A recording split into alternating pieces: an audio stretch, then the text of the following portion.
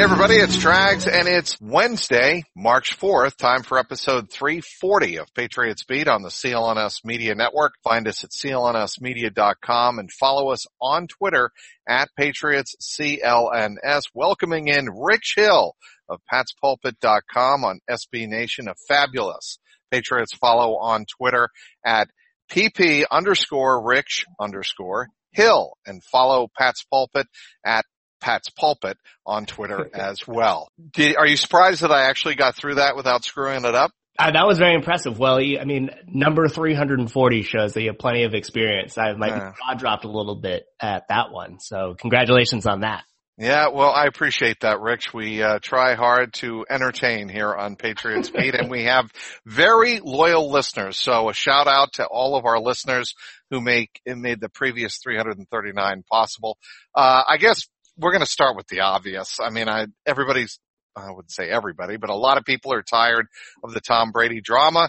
But over the weekend at the Carrier Dome, the final basketball game that the Orange will play in that facility before it gets massively renovated, new roof and all. Tom Brady was in attendance, courtside or very close to the court, with Julian Edelman and Jimmy Kimmel. And there it was Julian Edelman getting on camera, and the camera caught him mouthing the words, "He'll be back.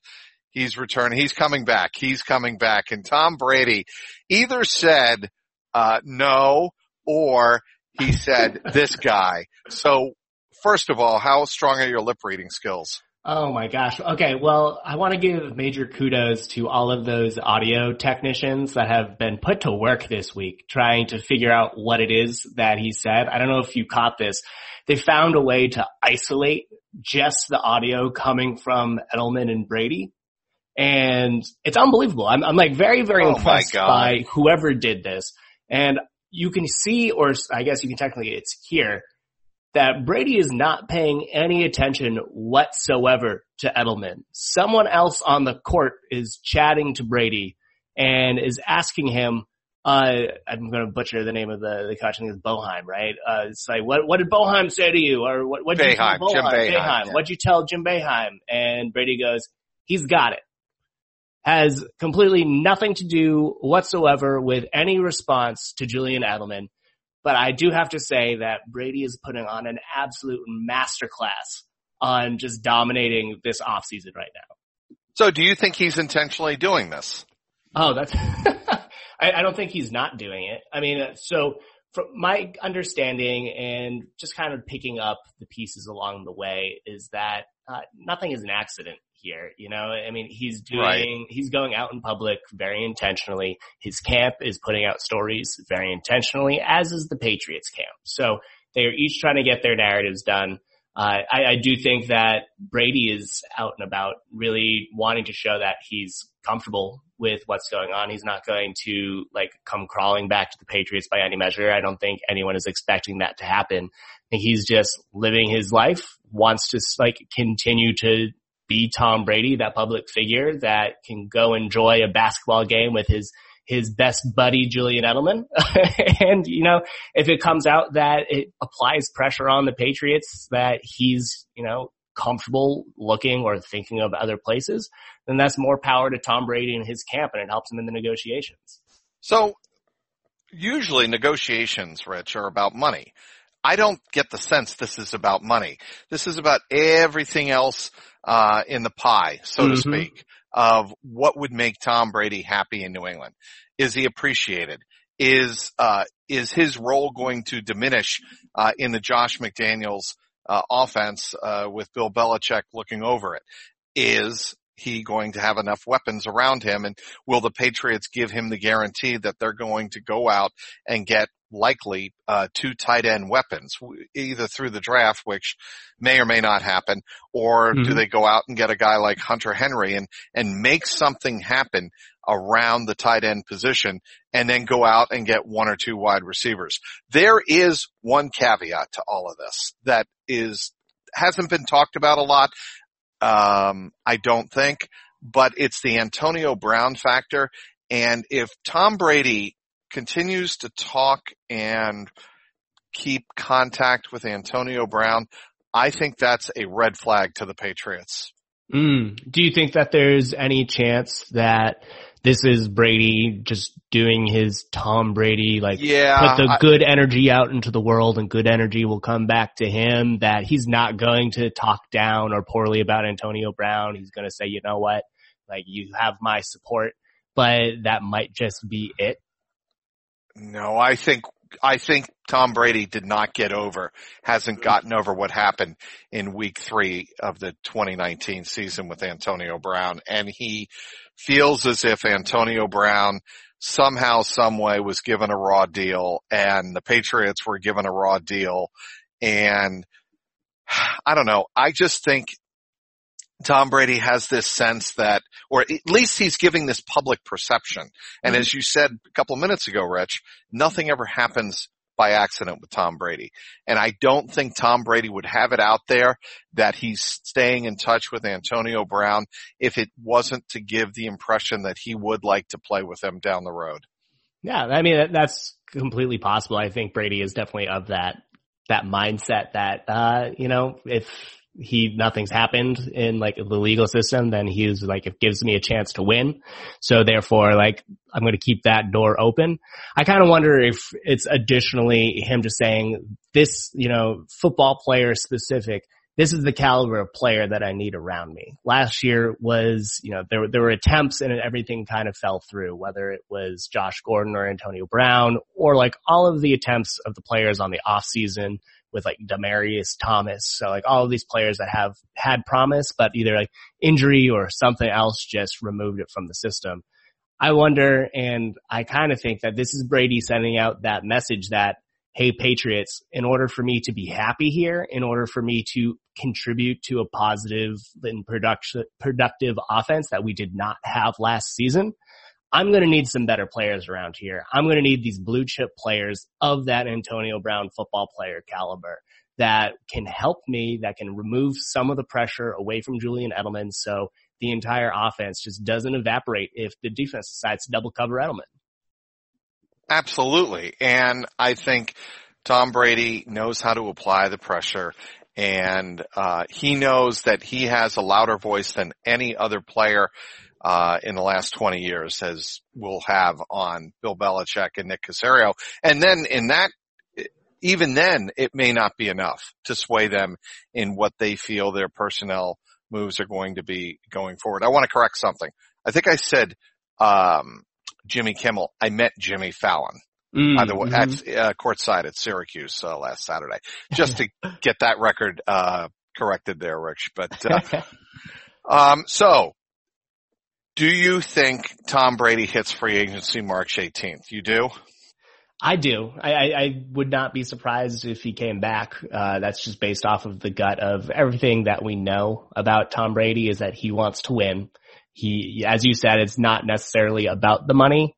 He wants to feel respected. And I think Tom Curran put out a good piece just showing or just establishing that, it's not necessarily the fact that he wants to be paid like the top quarterbacks, but he does want to have some security. He was on a year-to-year last year, and I can see him being like, you know what, I, for the rest of my career, want to know that I'm both wanted here and feel comfortable here. And that is, okay. I think the issue of the negotiation might take Here's the problem. Exactly. Here's the kicker. If Bill Belichick says to Tom Brady, Tom, I'm going to bring you back, but it's only for 1 year guaranteed. Mm-hmm. And Tom gets 2-year guarantees from every other team on the table, I think he's gone. I agree. I think that is what we have to wait for the free agency period to start to kind of establish the table, because the Raiders and the Chargers, for whatever reason, those are the teams that will come out and say, we have money to burn because we both need new fan bases, and sure. Tom Brady is the biggest name that you can get out there. It'll put people in the seats. So I could see them giving multi-year guaranteed deals. And so that's why Brady has no pressure to sign a long-term deal before free agency period. He's going to want to see what those offers are. And it kind of reminds me of, those historical, Devin McCourty type contractual negotiations where at the end of the day, he wants to stay in New England. It's a matter of, will New England make Brady feel like he's wanted there too? Yeah, I just get the sense that another team like Tampa Bay, I think Bruce Arians is a legit threat. If he gets an audience with Tom and Arians says, look, we do a lot of deep patterns, a lot of Y routes, a lot of X routes, speed go routes down the field, but I'm willing to change it a little bit. I still want you to be able to throw the ball all over the field. And if Tom likes what he hears from a guy like Bruce Arians, who Brady respects already, I think that's a likely landing spot if he leaves New England. What did you make of the story of Andy Dalton? See, that to me was the Patriots putting out a counter to Tom Brady and saying, look, if you decide to leave, Tom, we understand that, we respect that, but we're going to have plan B ready to go. Absolutely. And same with like those Mariota stories that were coming out as well.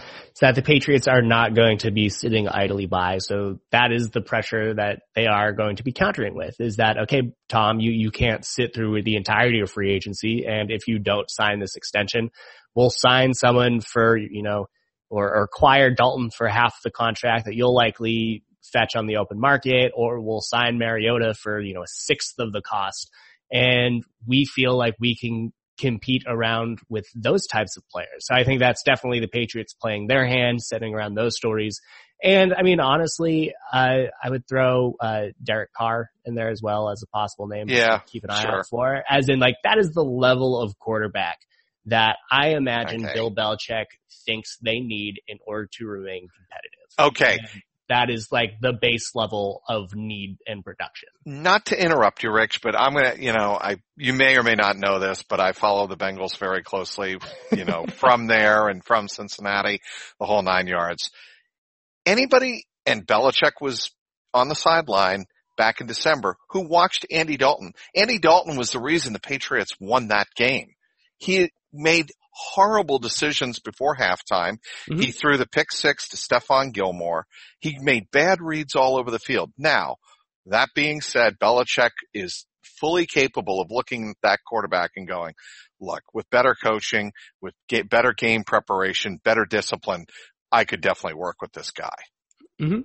Yeah, I think that there's few quarterbacks in the league that have been forced to deal with as much ineptitude as Andy Dalton in recent years. I mean, like, basically with either poor coaching decisions or just lack of resources or just like simple injuries around him. So like not having AJ Green the entire year, that just really hampered the entire offense. John Ross is unreliable. Tyler Eifert is always hurt, and that offensive line is just completely gone. What was used to be like at least like a competent and solid offensive line is no longer. And so he was given a pretty rough break. This was a team that no matter who they put behind center was going to be vying for Joe Burrow. And I think that Andy Dalton, I don't think he's not a top 10 quarterback in the league by any means, but there's that Andy Dalton line for a reason. That is the average quarterback. And if you can take that average quarterback and say, this is the current landscape of the AFC East, I think we can win it with Andy Dalton or just a league average quarterback. And maybe we'll be able to use that additional $15 million of contract that we won't be spending on you to bring around other players. Maybe that'll be enough to make us compete. Speaking with Rich Hill of patspulpit.com on SB Nation. Follow Rich on Twitter at PP_Rich_HILL. That would be his name. PP_Rich_Hill. Cars today are like computers on wheels, from electronically controlled transmissions to touchscreen displays to dozens of sensors.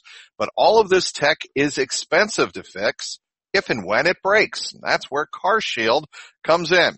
Super easy process, saving money on costly repairs, customer service.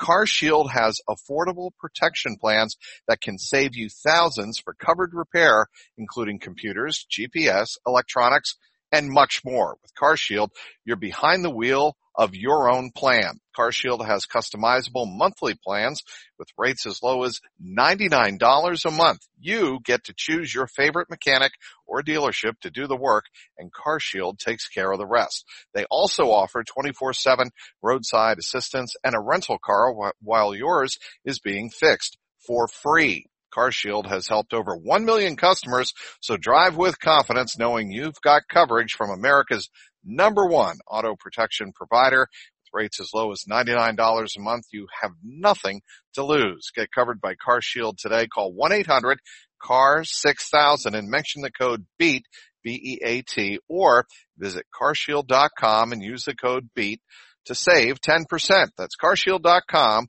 code BEAT. A deductible may apply. Back with Rich Hill of patspulpit.com on SB Nation. All right, what impressed you the most out at the Combine from what you saw on TV and what you read?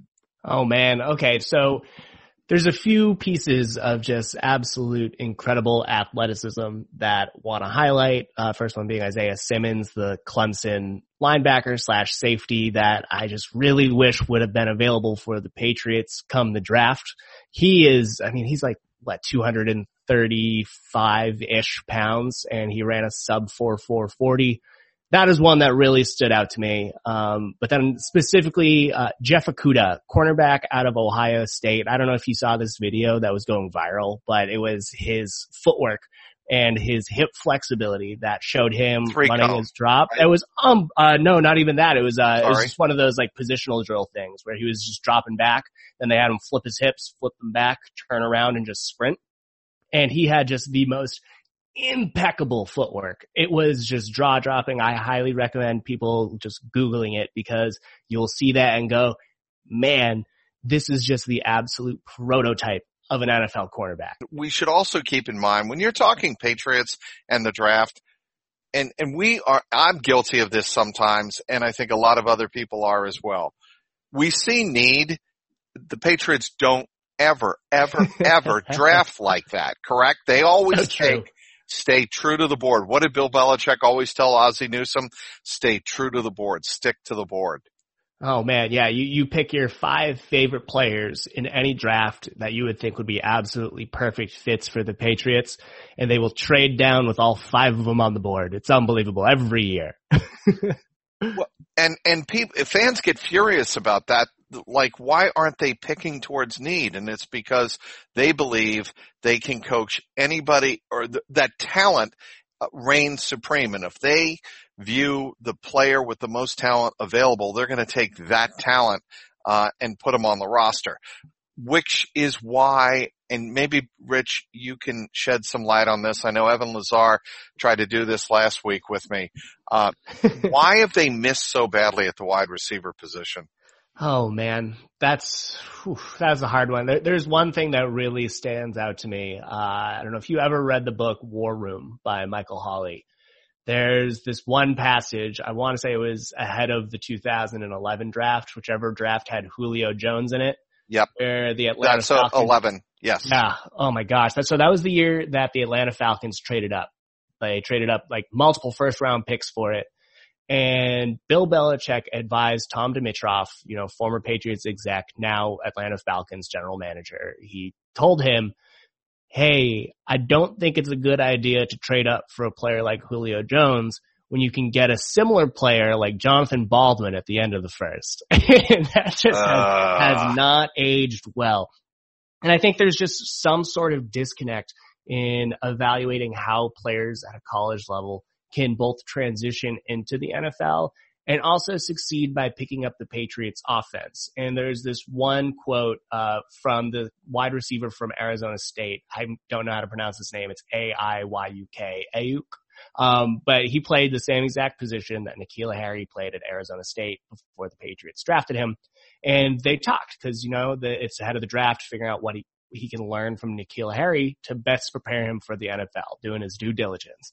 And it turns out that Harry, he was learning a new language. He had to learn it on the fly.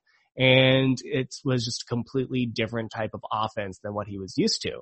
And that's something that I always don't see the Patriots account for when they draft a wide receiver, is someone who has either experience in the Patriot system or someone who has proven that they can succeed in a similar type of option offense where they get to run their option routes.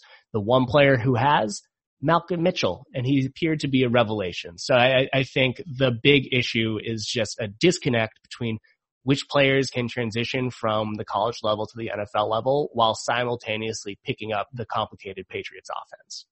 So I saw you retweet on Monday Thor Nystrom, and you know where I'm going with this, right?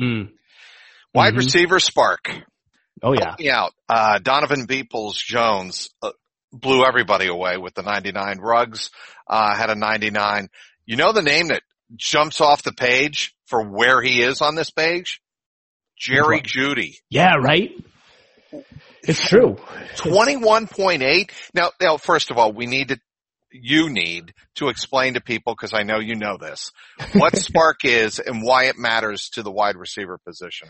Yeah, so effectively what Spark is like an amalgamation, a combination of all of the different athletic skills, or I'm blanking on the word right now, but whatever those things that they have to do at the combine, whether it's the 40, the 3-cone, the shuttle, the broad jump, it's a combination of all of these to figure out how explosive this player is, how great of an athlete is this player compared to others, either at the position, at their relative weight. So what you can see is Claypool is number 3 on that list with a 98. So this is out of 100. So that just shows that he's an incredible athlete.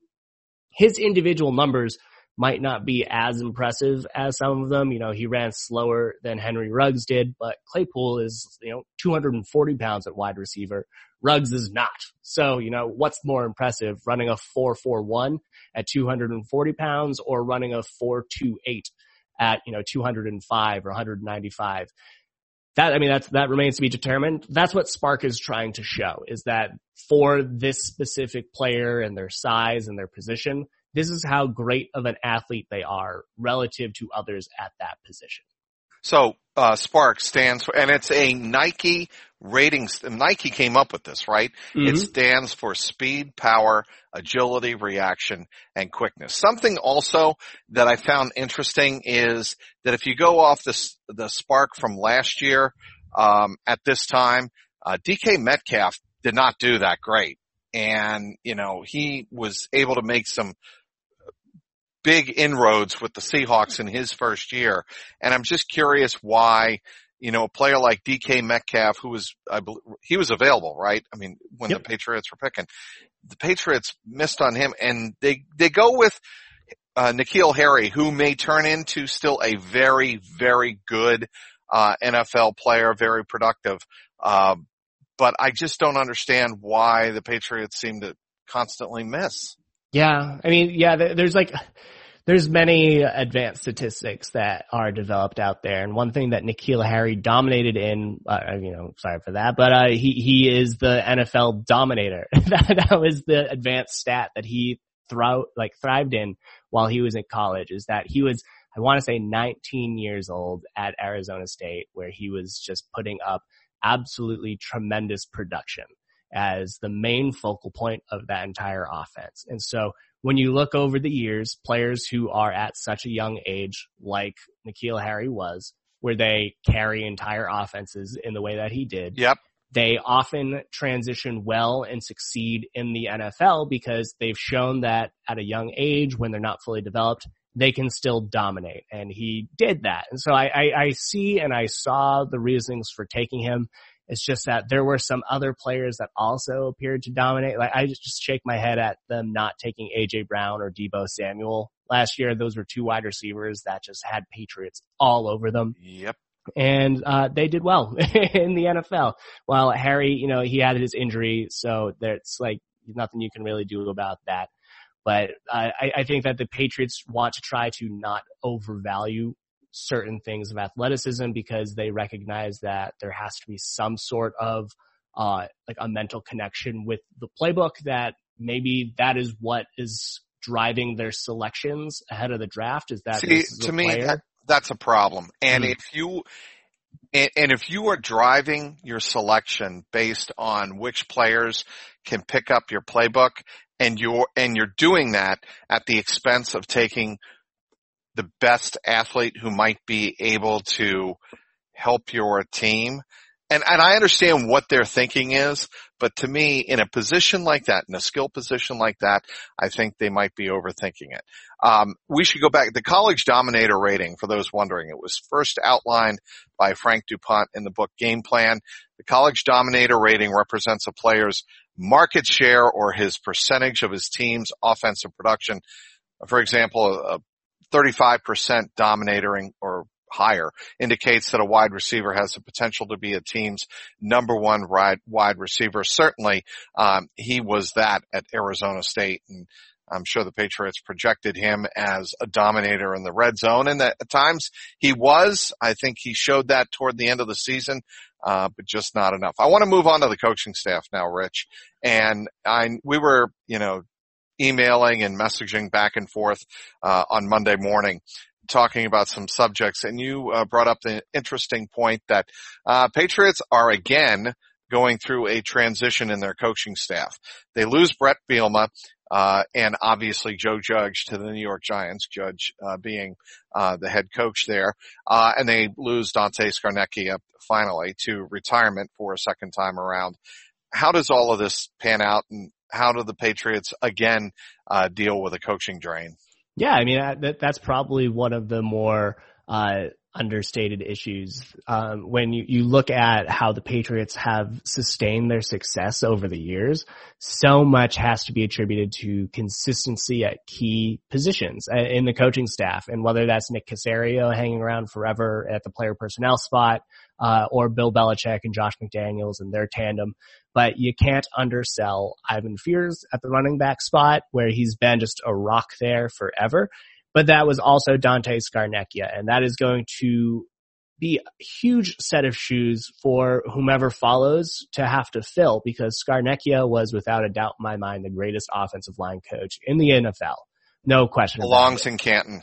Yeah, absolutely. I mean, he was just tremendous, the way that he would not only turn great athletes into amazing players, talking about like the Nate Solders of the world, but also he would take players and groom them and develop them into elite players like the Stephen Neals of the world. But I mean, imagine just like the development that Dan Connolly had over his time with the Patriots, where he went from being the liability on the offensive line when he first joined the team into kind of a stalwart at the end of it. He was the offensive line captain at the end of his career. So the fact that he will no longer be a part of the Patriots coaching staff, I mean, he's helping with the scouting. You can't keep him out forever, but that is a huge thing that the Patriots will have to fill. And it reminds me a lot of what happened to the Patriots after 2004 when, you lose Charlie Weiss, you lose Romeo Crennel, then you try to replace them, you lose Eric Mangini just a couple years later. So it's the fact that you're not just having to replace a coach, you're routinely and continually having to replace people. So you lose Brian Flores, and then you lose Joe Judge, and you lost Brett Bielema. Like, you lose all of these other people that were supposed to be important parts for just consistency, and you're left having to start from scratch and saying, I don't know who can fit into this spot. My question to you is, do you think that Stephen Belichick will be named defensive coordinator? I'm going to say no. I think he's got one more year. Do you think he's ultimately going to be the guy, though? Yeah, I do. I do. I could go either way in thinking that Steve could get the DC tag to start 2020, but I just get the sense that he's going to do one more year with the secondary and then be promoted to defensive coordinator. The other part of that is, well, maybe Belichick wants to promote him to defensive coordinator before Belichick leaves. So I don't know. I'm 50-50 on that.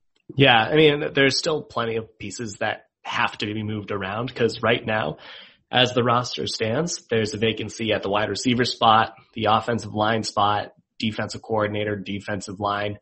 In my mind, I mean, the Patriots have brought aboard a couple people. They brought along Joe Houston to be the assistant special teams coach next to Cameron Accord, who is special teams coordinator, replacing Joe Judge.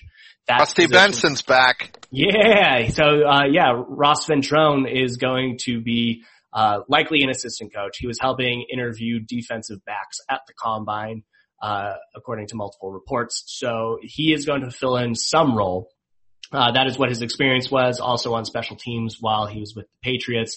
And I have to imagine if he's working with those defensive backs, I wouldn't imagine that he would jump right into a positional coach spot because that's not how Bill Belichick rolls. Very rarely does he bring in a new coach and say, all right, you get an official spot. Sure. He's more likely going Right. to be that defensive coaching assistant. But, that gives us this year. I wouldn't be surprised if, come 2021, that's when Steve Belichick becomes the defensive coordinator. That's when Ventrone moves into that secondary safety spot. Pellegrino can stay with the cornerbacks. And that fixes up a lot of holes that they might have. All right, we're going to finish up here speaking with the one and only Rich Hill of patspulpit.com on SB Nation. Patriots have 20 free agents, correct? That's the number, if I'm counting. I can't count that high, but yeah, they got plenty. Yeah, they have. Well, let's focus on the main ones not named Tom Brady. And I'm going to ask you yes or no, they return. And I think most of the answers are going to be no, but we're just going to do it. Philip Dorsett. No. Joe Tooney. No. Benjamin Watson's gone, obviously. Yeah. Danny Shelton. Ooh, I'm going to say yes. Jamie Collins. I think he's gone. Landon Roberts. I think he's back. Kyle Van Noy. Ooh. All right. I think he's gone. I want to give a half talk here. Okay. I think he is gone. I think that he will most likely go to a place like a Detroit or Miami because, he's won his rings. He completely deserves go back home to Detroit. Yeah, exactly. And go to one of those former Bill Belichick spots. Maybe you can go to Tennessee. I think he has a great skill set. I think last year was the first season that the Patriots as well as NFL coaches really figured out where he thrives. And, it's on the edge in a 5-man front, bare fronts or, just as an outside linebacker in that type of role, but at the line of scrimmage. And now that there's an entire season worth of tape of him doing that, I think there's going to be many more teams that will realize, where he fits. And I would not, be surprised if some team just outbid the Patriots by, a year or, a little bit of money more than what the Patriots would be willing to do. And, Van Noy can go there, and not for lack of trying on the Patriots' part, but just how the money and the salary cap works. And the Tennessee Titans, according to Pro Football Focus, their number one need going into the offseason, edge. Devin McCourty. He's back. He'll be back. 1 year or 2? I could see it being, depending on when the CBA gets signed, but I could see it being one of those multi-year deals where the last couple of years aren't really real, where it just helps spread out the cap. So, and we didn't talk that much about the CBA. I think the CBA, is going to have a huge impact on how aggressive the Patriots are with not only Tom Brady, but all of their free agents. Oh, totally. I mean, you can just imagine how, the idea of a 17-game season and when that will be implemented. Is that a 2021 thing, a 2022 thing? Whenever that happens, that means that the salary cap is going to explode. And so that's going to greatly impact how the Patriots structure their team deals where, maybe we'll give you like a 3-year guaranteed deal, but most of that money is going to be backloaded into that third year when there's a ton of money that's going to enter from a salary cap perspective. One thing that I don't see reported a lot and talked about a lot as part of the new CBA and why the owners are really desperate to get this done. You have 2 huge stadiums opening. Mm-hmm. You have Vegas and LA, and there is no way the owners want those buildings up and nothing in them. Oh, right. That would be such a, egg on the face of the league if that were to happen. I mean, and if you're the players and if you're DeMaurice Smith, aren't you at least using that as a bargaining chip? Look, this is your last chance to really get it right if you're the players, if you ask me. And I'm sure that the player reps, the veteran player reps who have been around are making that point very clear.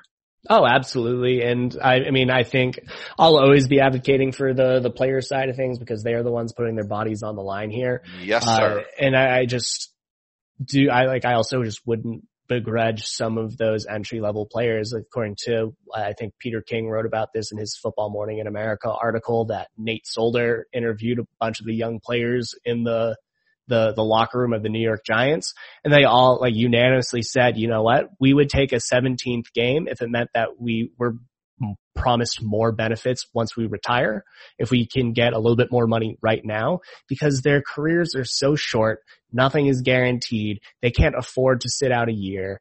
That if they're in those positions, that while I would love for there to be better revenue sharing among the players, I completely understand why there's that pressure to say we need a deal now, because if not, the careers might just be over. This has been a treat, Rich. I really appreciate it. No, absolutely. Love being on this. Yeah, it's been fun. We've covered a lot of ground today, and hope we entertained everybody that was listening. I want to thank everybody for downloading today's podcast. Thank our great guest, Rich Hill from SB Nation's Pat's Pulpit. Follow Rich at pp_Rich_Hill. Also want to thank our great sponsor, CarShield. For producer Mike Alonji and the founder of the network, Nick Gelso, this is Mike Petralia, and this has been the Patriots Beat podcast powered by CLNS Media.